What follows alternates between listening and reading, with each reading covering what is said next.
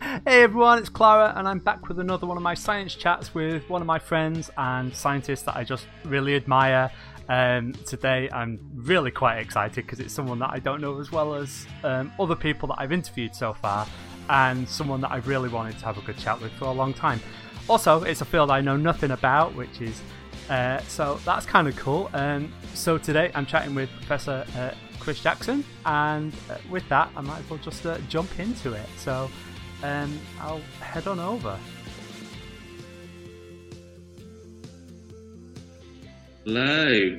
Hey Chris, perfect timing. How are you doing? I'm good, thank you. How are you, Clara? I'm good, thank you. So so for our audience, as if you need any introduction, can you introduce yourself? Who are you and what do you do? Yes, so my name is Professor Chris Jackson.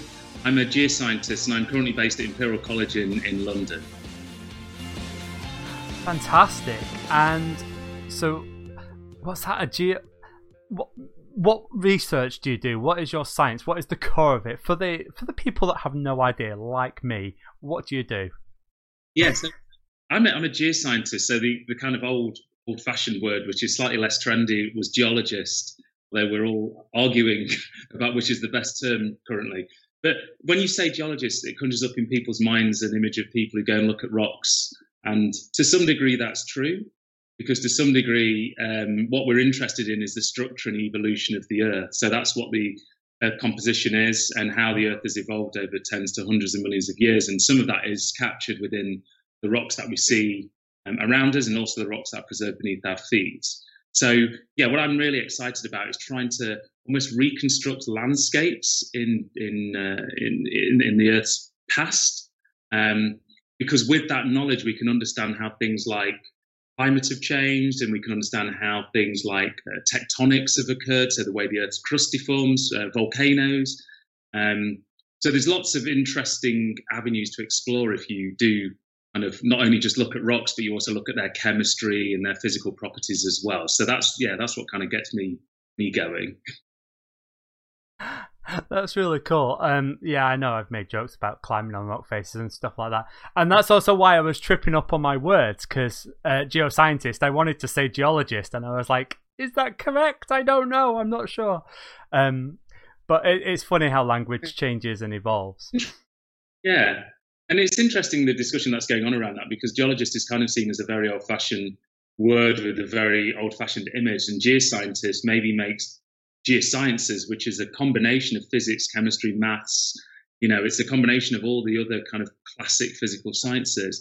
And by having the term geoscience rather than geology, I think the ology bit is the study of, and it's Latin and it's confusing and posh, whereas geosciences is like, everybody can understand the geo bit maybe. That is to do with the science of the Earth, which is exactly what it is.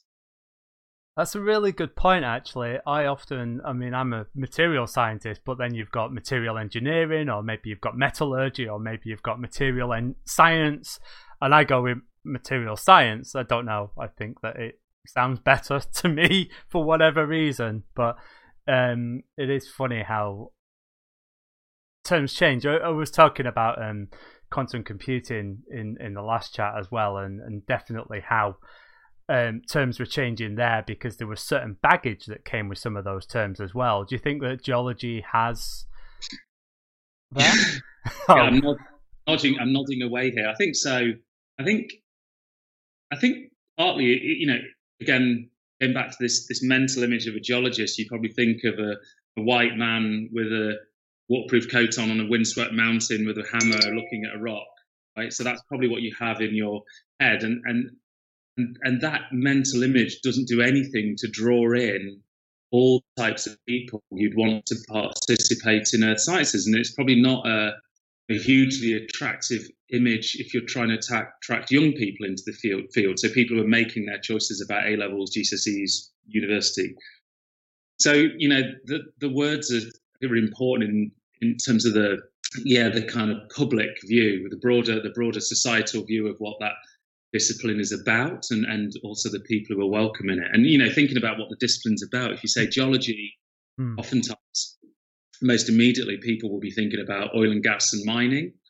And rightly, there are rightful concerns about their role in environmental damage, climate change, things like that. So again, you have to be very careful about the words you're using, because geology or geosciences or earth sciences is much broader than that, right? So want to communicate that the breadth of things that happen in the earth sciences, because then it's a fair representation of all the things that are going on, and it's maybe then more attractive to a broader range of people. Okay, yeah, no, that's a really good point. I'm actually, you can't see it, but I'm wearing a Sea Shepherd t-shirt, so yeah, I'm all for the ecology side of it and saving the planet where we can. So what is it you're actually looking at when I read your tweets and I see that you've shot off to this exciting place, or I read your conversations about abseiling down a volcano and things like that? I mean, as a rock climber, I'm just like, I'm in the wrong field. I'm doing this wrong.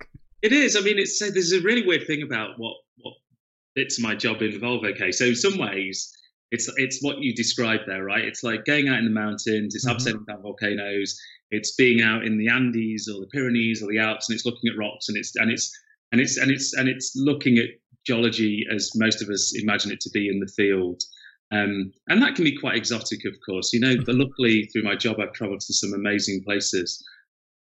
But then on the flip side, I think another bit of work I do, which is subsurface geology, what that means is I don't actually have to go to those places. So I can get image of 5 kilometers beneath the seabed offshore New Zealand on my laptop here in Norway. All right. And I can look at rocks that have been extracted from 5 kilometers beneath the seabed offshore New Zealand on my laptop here. So I can engage in geosciences and look at all these amazing structures and the changes in the rock types beneath our feet, way on the other side of the planet, but do it here. So it's what I mean, like geology is really odd. You do things at multiple scales.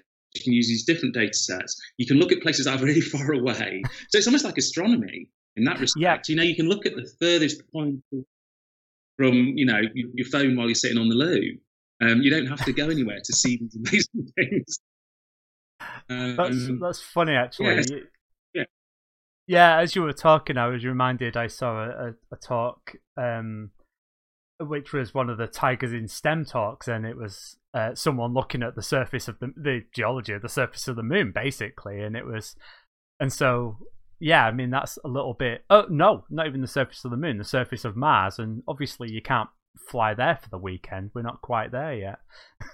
Yeah, exactly. So we probably, there's these things. I think this is true.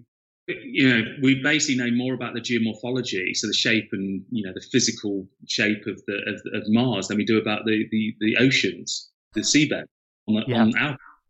Like kind of, there's like more unexplored in some ways in terms of remote sensing bits of our own planet than there is somewhere super far away, which just shows you how technology can advance for certain aims, in that case to look at the geomorphology or the shape of Mars rather than the shapes of the darkest corners of our own oceans. It's an interesting point, isn't it? It's almost like Mars is Earth undressed, but also you've got, the water creates so many difficulties when it comes to different engineering challenges, and you'd think that that vacuum would be just as bad. And I use vacuum all the time in my lab. I do vacuum coating, but actually things are a lot.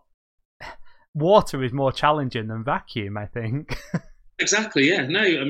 There's this kind of corrosion. There's pressure when you go deep under it. There's a bunch of reasons why it's hard. And also it's partly just asking the questions. Like, scientifically, why would we want to know that, and who's going to pay for us to go and build something to go and find out about it, of course. Okay.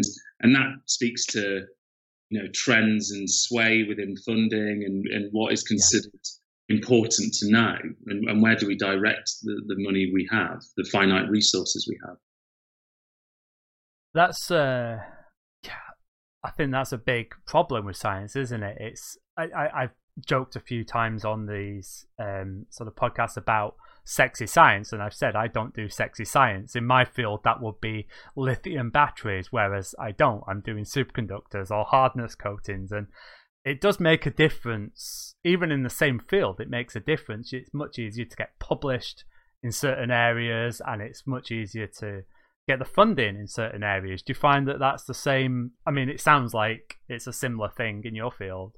Yeah, it is. It is. I mean, I've always been more strongly linked with industrial funding or overseas governmental funding rather than the UK funding agencies.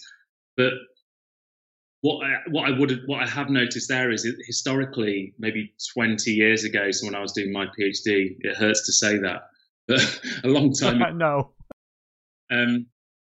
There was more funding available for things which were drawing on subsurface data. So the data I use, borehole data, this stuff we call seismic reflection data, which are these kind of CT scans of the Earth. And they're very, very much industrial tools, typically used for the extraction of oil and gas. So you could get funded for projects which were like leveraging those. And now it's kind of harder to do that because there's rightly probably the UK, the government agencies, the funding agencies are like, well, why should we fund this when we've got a shrinking resource ourselves? Why do the energy companies fund this?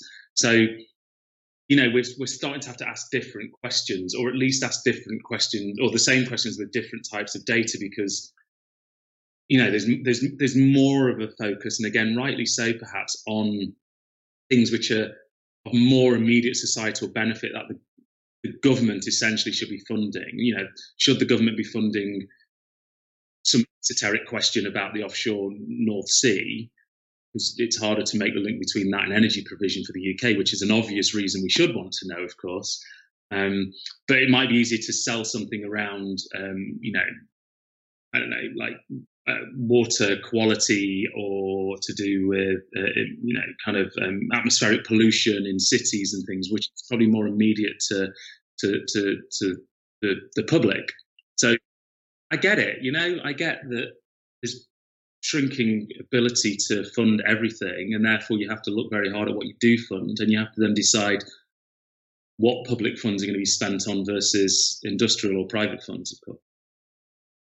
It's actually quite refreshing to hear someone acknowledge that there are limited funds and you can't fund everything. I mean, we'd love to be able to, but quite often, I don't know, it always feels like people are angry when we say that we can't fund this or we can't fund that, but allocation of funding is really important.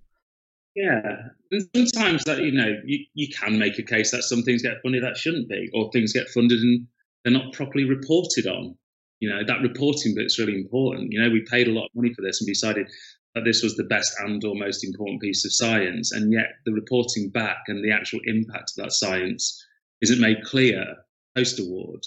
So I can see why there's agitation around that. Whereas oftentimes, at least my experience with the industrial funding and projects I've done, there's no way of getting away with that.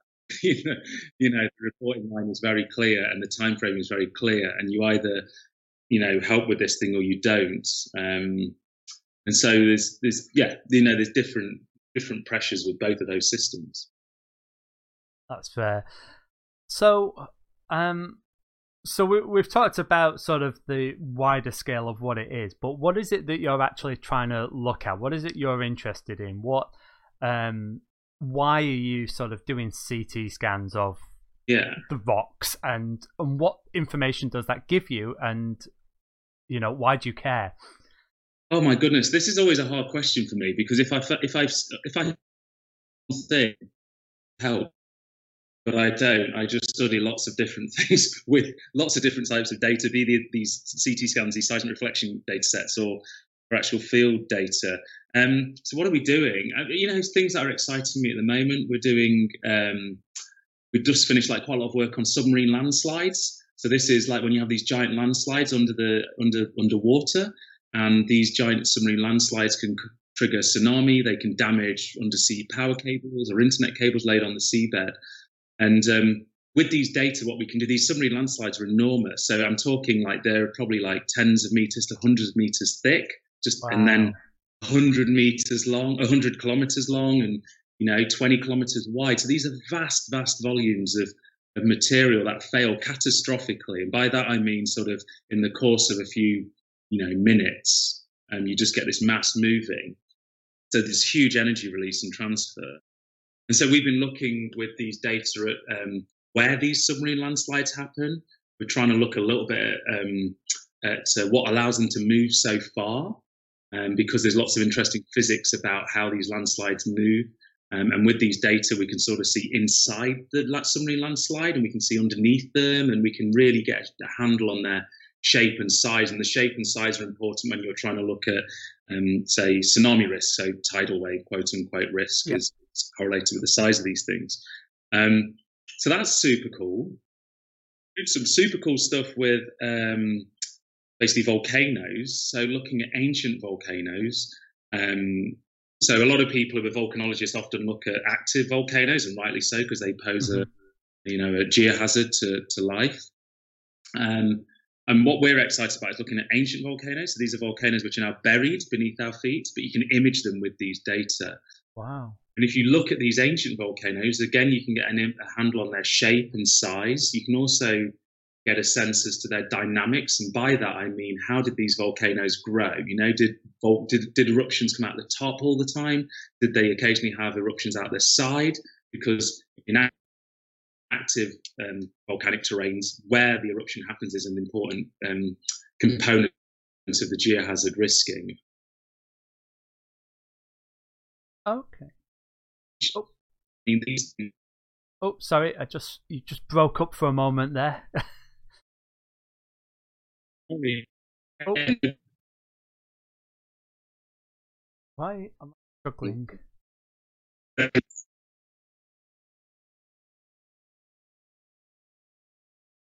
Just lost you a minute. Don't know if you can hear me, but I have lost you a minute. Ah, there we go. No, not quite. Sorry. I don't know whether it's my internet or not.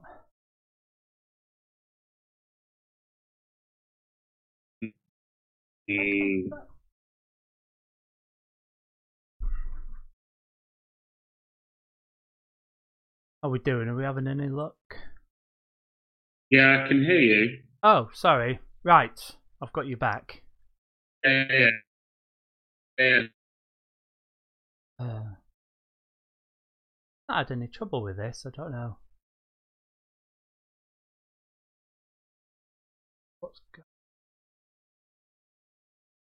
Sorry, and I don't know why. I've got bad internet here. Oh. Can you hear me? Oh, excuse me. Sorry. Yeah, I could hear that. All right, you're back. Yeah, sorry. I don't know what's happened there. Okay. This is why it's easier to do it pre-recorded rather than live. Oh, the internet is really... Are you hearing me okay? Yeah, perfectly, yeah. Just me then. I don't know what's going on. Let's blame Skype. I'll cut all this out, obviously. Sorry, right, okay. I think we're back. I can start back at when I was talking about the volcanoes. Yeah, that'd be good. That'd be ideal. Thanks. Sorry about that. No problem. Yeah, so one other thing we get really excited about and working on at the moment is using these subsurface data, so these seismic reflection data, to look at ancient volcanoes. So a lot of volcanologists work on active volcanoes because they pose a geohazard to life of the people who live around them. But by going to look at these ancient volcanoes, we can understand how modern volcanoes work. So one really cool thing is you can look at these volcanoes, which are a couple of hundreds of million years old, buried 4 kilometers beneath our feet, which are now extinct, but we can see how they built up via numerous lava flows and things like that. And we can also look underneath volcanoes using these data, so these ancient volcanoes, which is very hard to do with active modern volcanoes. So that's, there's lots of cool things which just a general blue skies, earth science sort of questions. But then some of the work we're doing is applied as well. Like what is the risk of these submarine landslides? How can we use our understanding of ancient volcano growth to understand how modern active volcanoes might behave in the future. So there's a fun overlap there in terms of some of the work we're doing. I think it's funny, when I was chatting with Andrew Prinsep, he said that he was looking at certain materials just for the sake of looking at them and because it was good science and it was interesting. But actually, when we dove into it, every bit of information we gather, every little bit of understanding helps us understand or apply models to other things and to other systems. And so, like you say, looking at inactive volcanoes allows us to understand how they came to be, how they worked, and maybe even how they stopped. Yeah, exactly. Like, why did they stop? What happened to the tectonic configuration, right? So the Earth's plates, where were they? Where were things being melted to generate magma that then fed these volcanoes? We can start to piece together some of those things in these now inactive systems. And because, like I said, it's really hard to try and work that out oftentimes in active places. But I think Andrew's right. Sometimes we just need to look at things because we're interested in them. And then serendipitously, we may stumble upon things which are important, or at least more philosophically than that, sometimes we just need to do things that are fun so that when we're doing things which are less fun, have energy to do some of those things. You know what I mean? Like, we sometimes need to play. Yeah.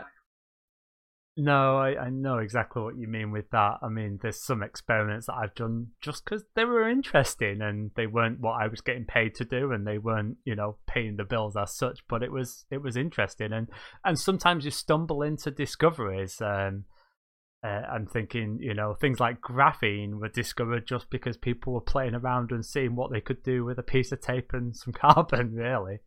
Yeah.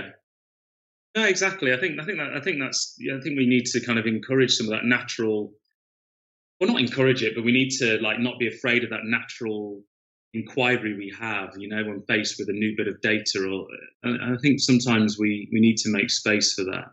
And I'm biased because my whole career, more or less, has been around that. I've just been fortunate enough to get somebody to fund it on occasion. Successfully so. No, I being able to discover and look at things and inquire, I think this is how we do. We'll come up with those accidental discoveries. I mentioned graphene, but then my whole field of superconductors were discovered by accident, and so you've got to look at things. You've got to be creative. I think over the last weekend there was some Twitter threads going on from someone that was talking about how you've got to have a particular mindset to be a scientist and how you should look at this and you should look at that, and it was a very structured way of doing science that they were promoting, and a lot of us were saying no, because I like to promote creativity in science. I think that if we really want to make out there discoveries, we've just got to try and see what happens. And sometimes we need facilitators, right? We need people who are not I don't even know how you'd measure cleverness, but you need people who have a skill of bringing people together and spotting opportunities to bring people together to solve a problem which historically has been difficult to solve. And that's not a natural innate thing in people who are quote unquote clever.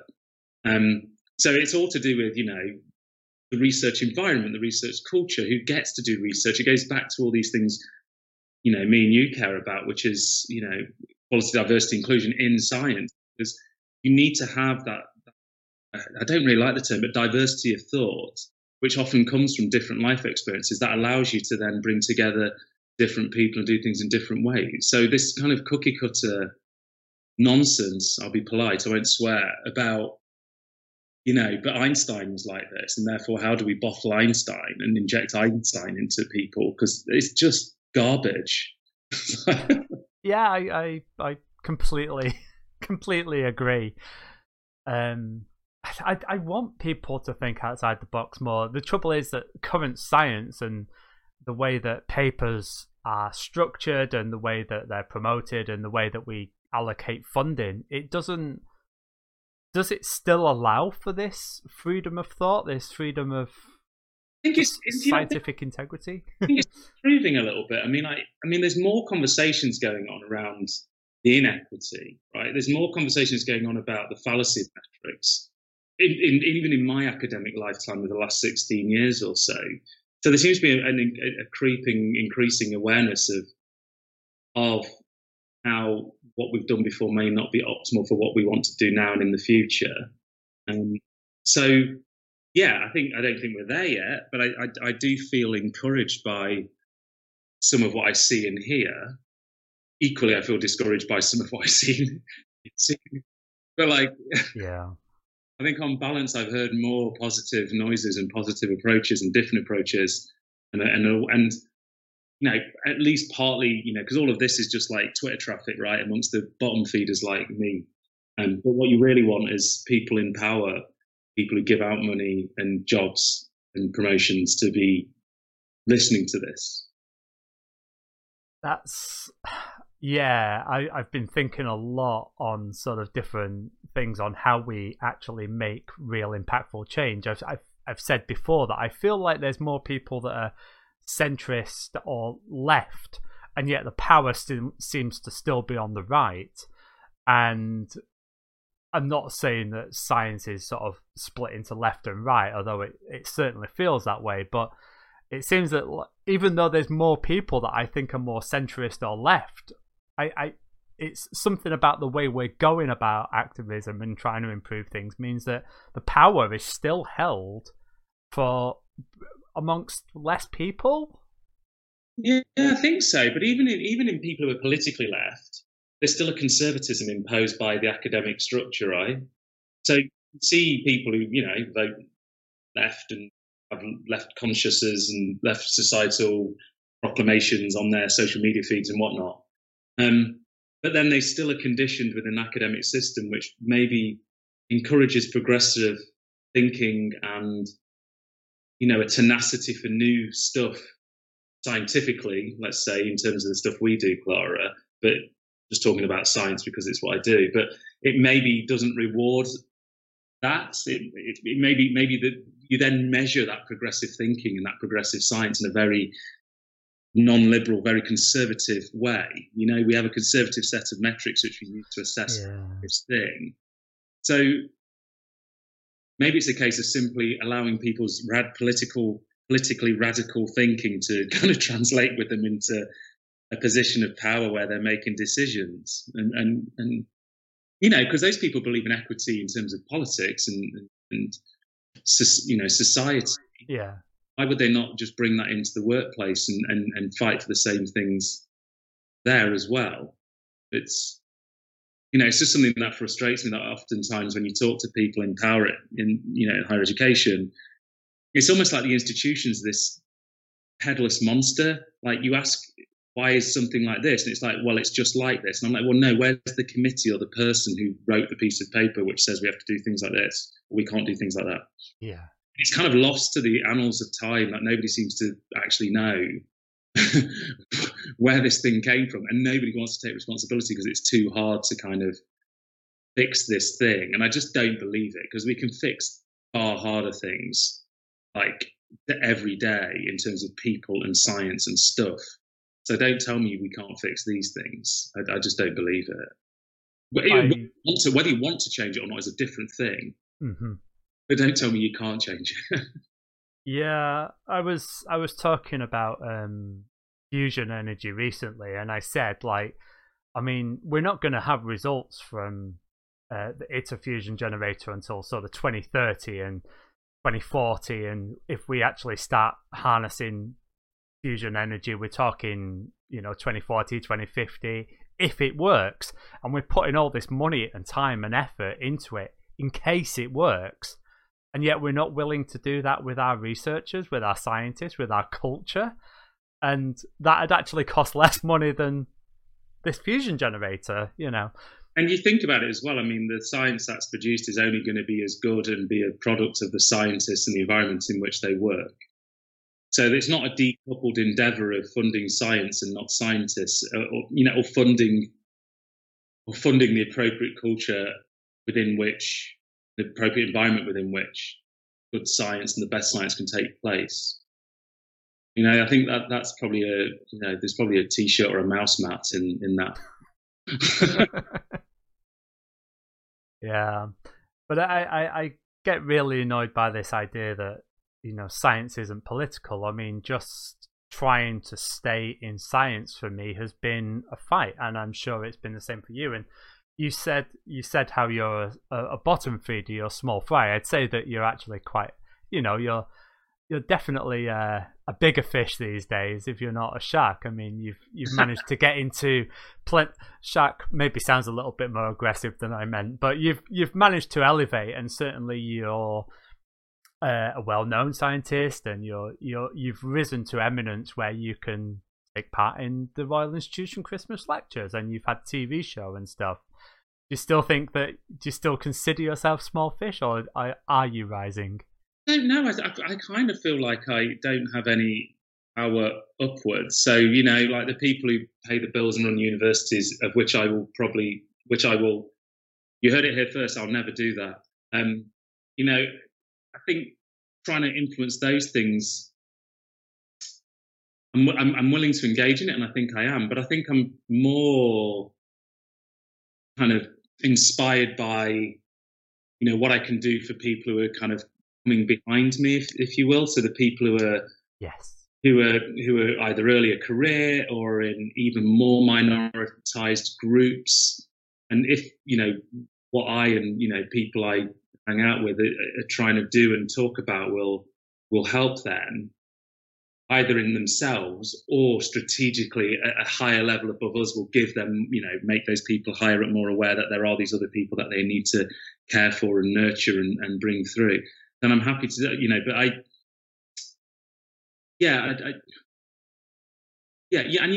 and sometimes you never really know unless somebody tells you. Like occasionally, you know, somebody from senior management, either where I work here or somewhere else, says, "Oh yeah, you know, you made us think a bit more about that, or we're going to do this," and I think, and that's good. It's good to know that there is some positive change in there. But it's something I've said before. You know, if you're going to become a professor, or you're going to get to any position, and you're going to get to any institution, there's an increasing level of comfort and privilege which comes with that. So when you're on that journey, it's worth thinking about what you're going to do when you get there, or when you're on your way through those various steps. Like, why do you want to become a professor in Imperial College? Like, why do you want tenure? Why do you want to get, you know, a fellowship? Or like, every time you're going onto one of those steps, it's useful to think about what you want to do with it. Or is it simply that you just want more comfort and you want more security, which is fine. It's absolutely fine.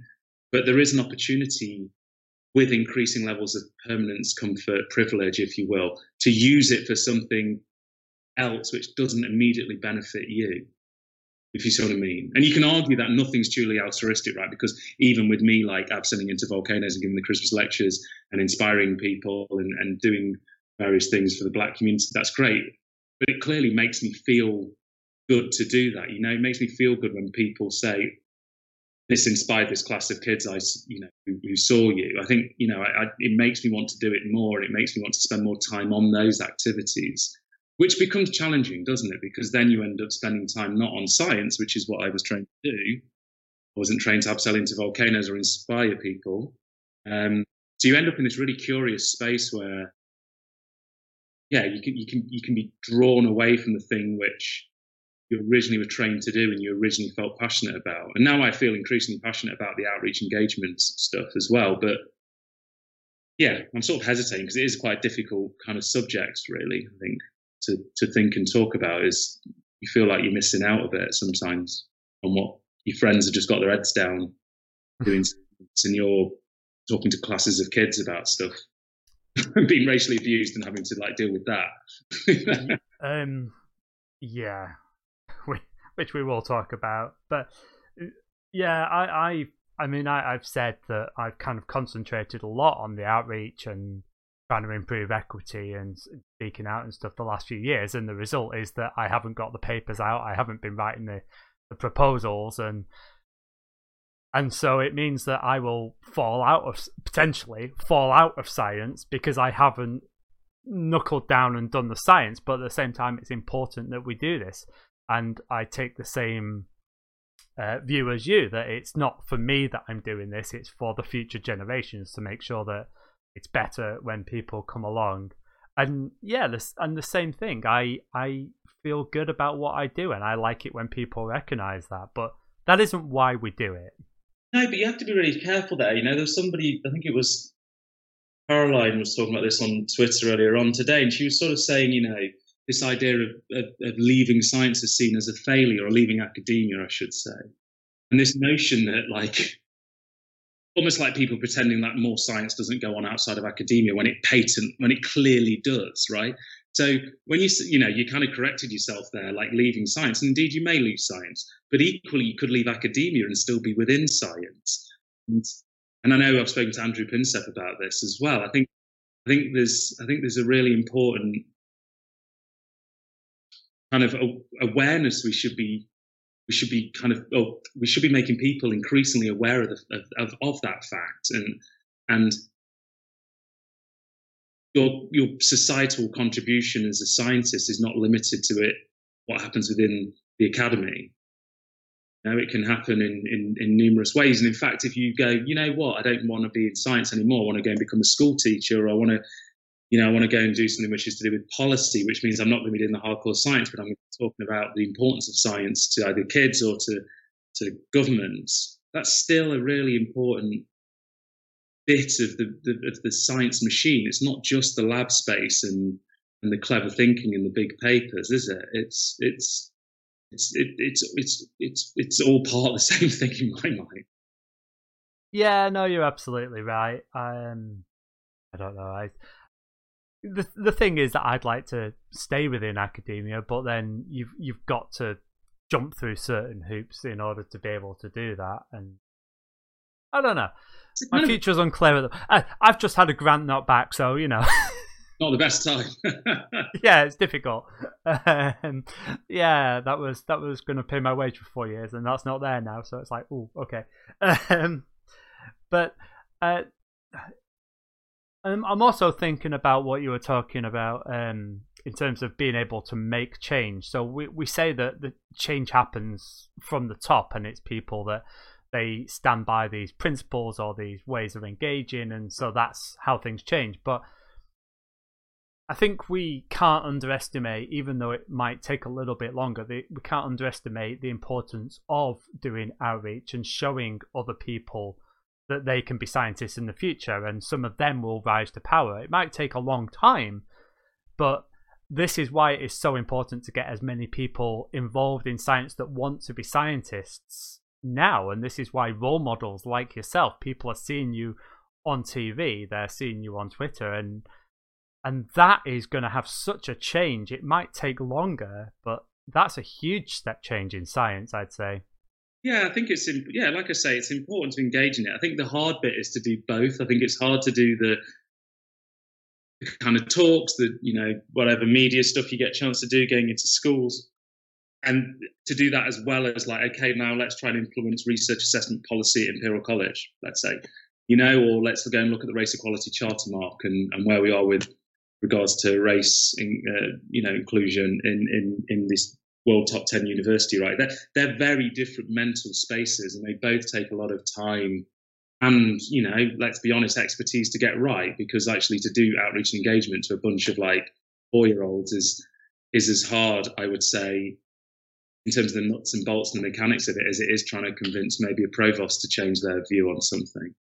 And I think that, the mistake, if anything, I've made is probably in the last 5 years, maybe trying to do both of those things. And you kind of feel maybe you're not doing them both as well as you could if you focused on, because you're trying to focus on those two things or one of those, and then you've got like your research and your research group, and then you've got your friends, and then you've got your family. So there's all these things to be doing, and they all obviously inspire you and give you energy in various ways. But you do kind of think sometimes, oh my goodness, I can't do all of these things because it's like they're dead hard and I'm not doing them very well. And these people over there hate me because I'm doing that thing over there. Yeah, being able to sort of look at things and say, hey, I need a break, or I say no to certain things, or just being like, okay, I've not had much progress with that, but I've made progress and I've started for someone else. You're building blocks for other people to be able to build on what you've done. Nothing that you do is a failure. Nothing is inconsequential. And I think you're right as well. You can take away stuff, can't you? That think you might do something, you might not be the best at it, you might not succeed, but in that experience, you did learn something about some process or about a person or about yourself. So there's something positive to have been taken away from the encounter or the effort you made. So always trying to kind of get something positive out of some horrendously crap experience. sometimes, Yeah. sometimes, Yeah, we've I've been dragged on Twitter, and I mean you've taken a lot more of that. It's difficult to see the positive in that, but I yeah, know for me, it is. But even I mean, yeah, and I can't speak for you, but for myself, like screw these people. It doesn't, I've got a pretty thick skin, and I know it's not personal. I know where I want to get to. I know what I want to do. But in those conversations, you are educating a lot of people who are on the sidelines, and it's a bit voyeuristic in that respect. But there's a lot of people seeing those interactions and going, "Oh my god, this is worse than I thought," or "Oh my," and help. So yeah, there is something positive going on. It's just not immediately happening for you in that moment, but you are inspiring and positively moving people in what to you is a more passive way. You just don't see it happening. But in a week's time or a month's time, somebody might come back and go.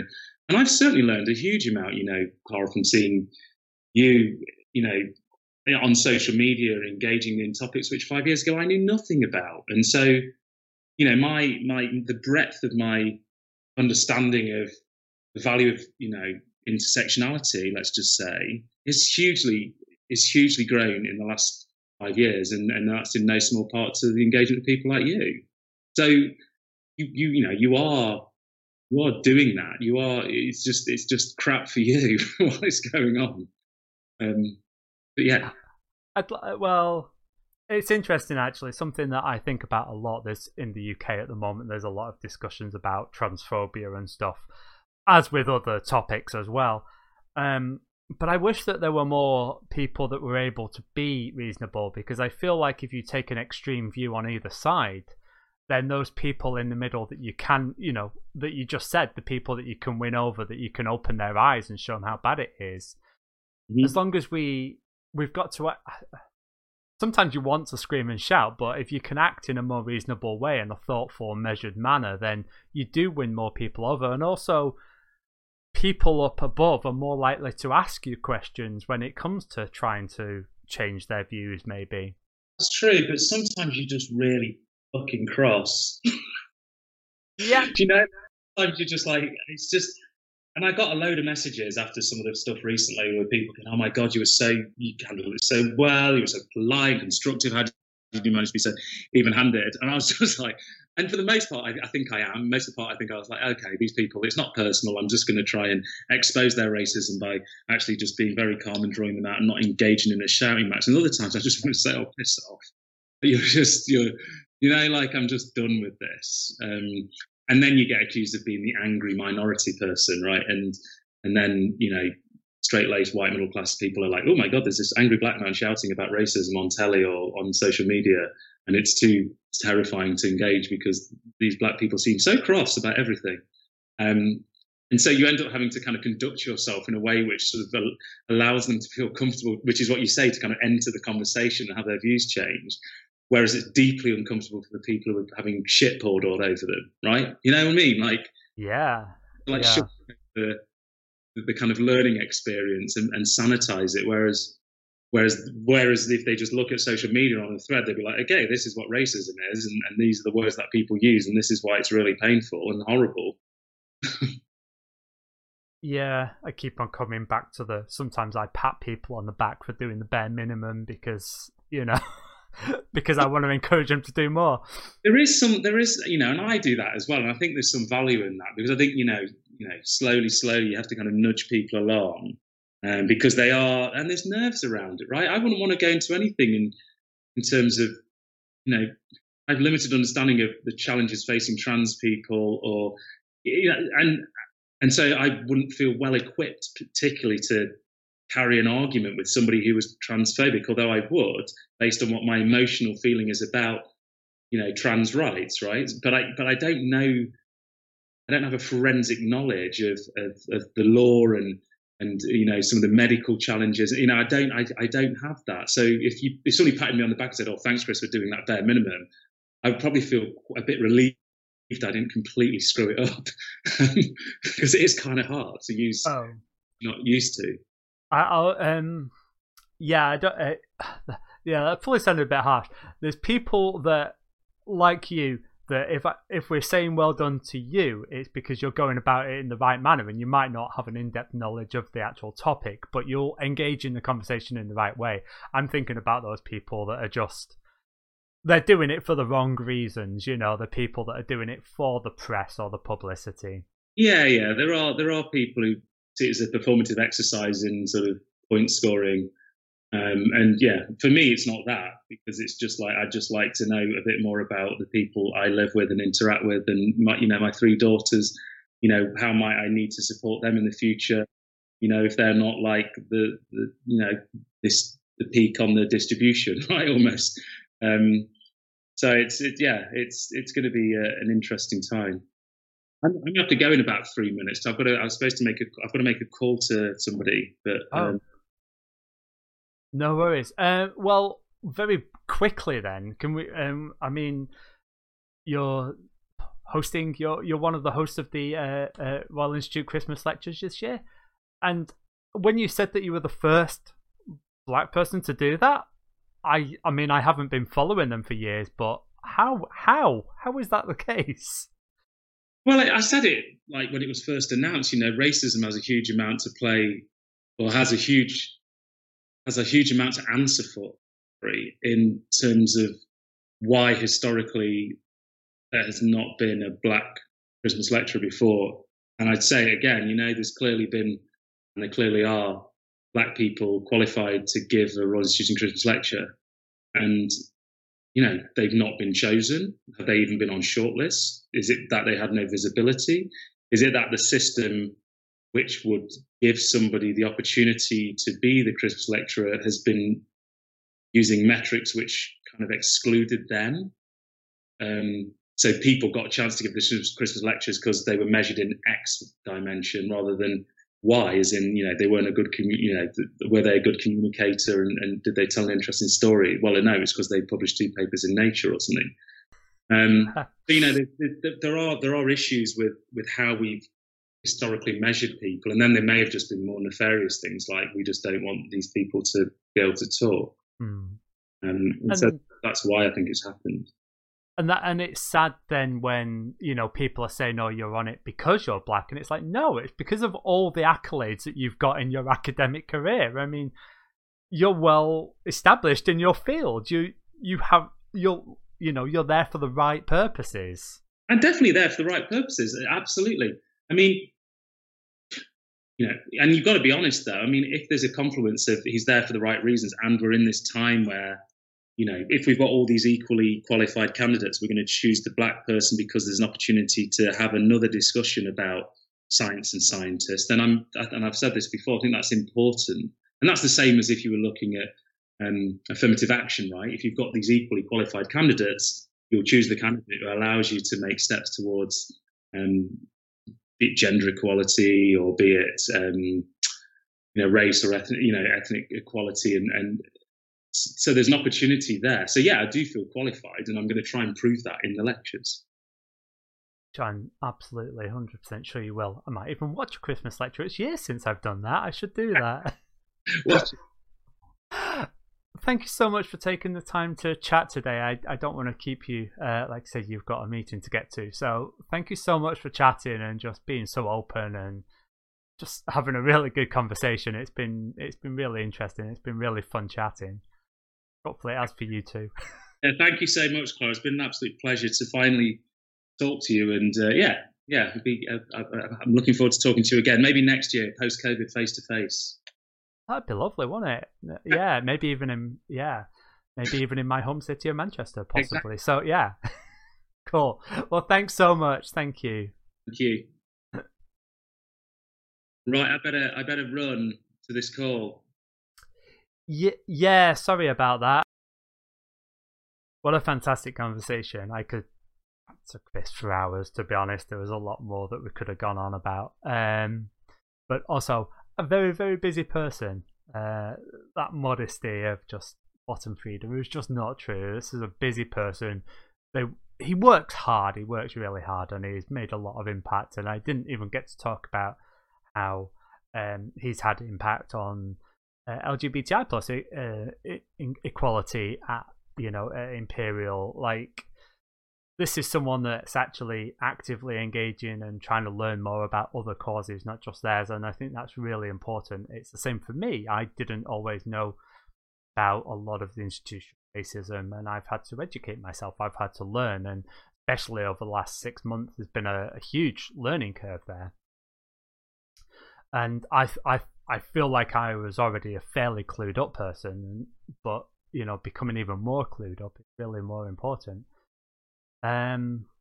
So yeah, what a great opportunity to chat with a fantastic role model, and I'm immensely grateful for Chris's time.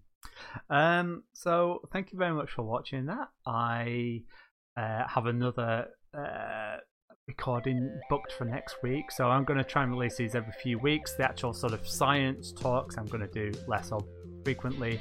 I want to concentrate on good rather than quantity, so I'm just releasing them as and when they come out. And excitingly, I'll be releasing these podcasts soon as well, so there you go. I might have already done it, in fact, by the time I release this. So thank you so much. Please do like, subscribe, share. It really helps a small YouTube channel like mine. And until next time, take care, and bye bye.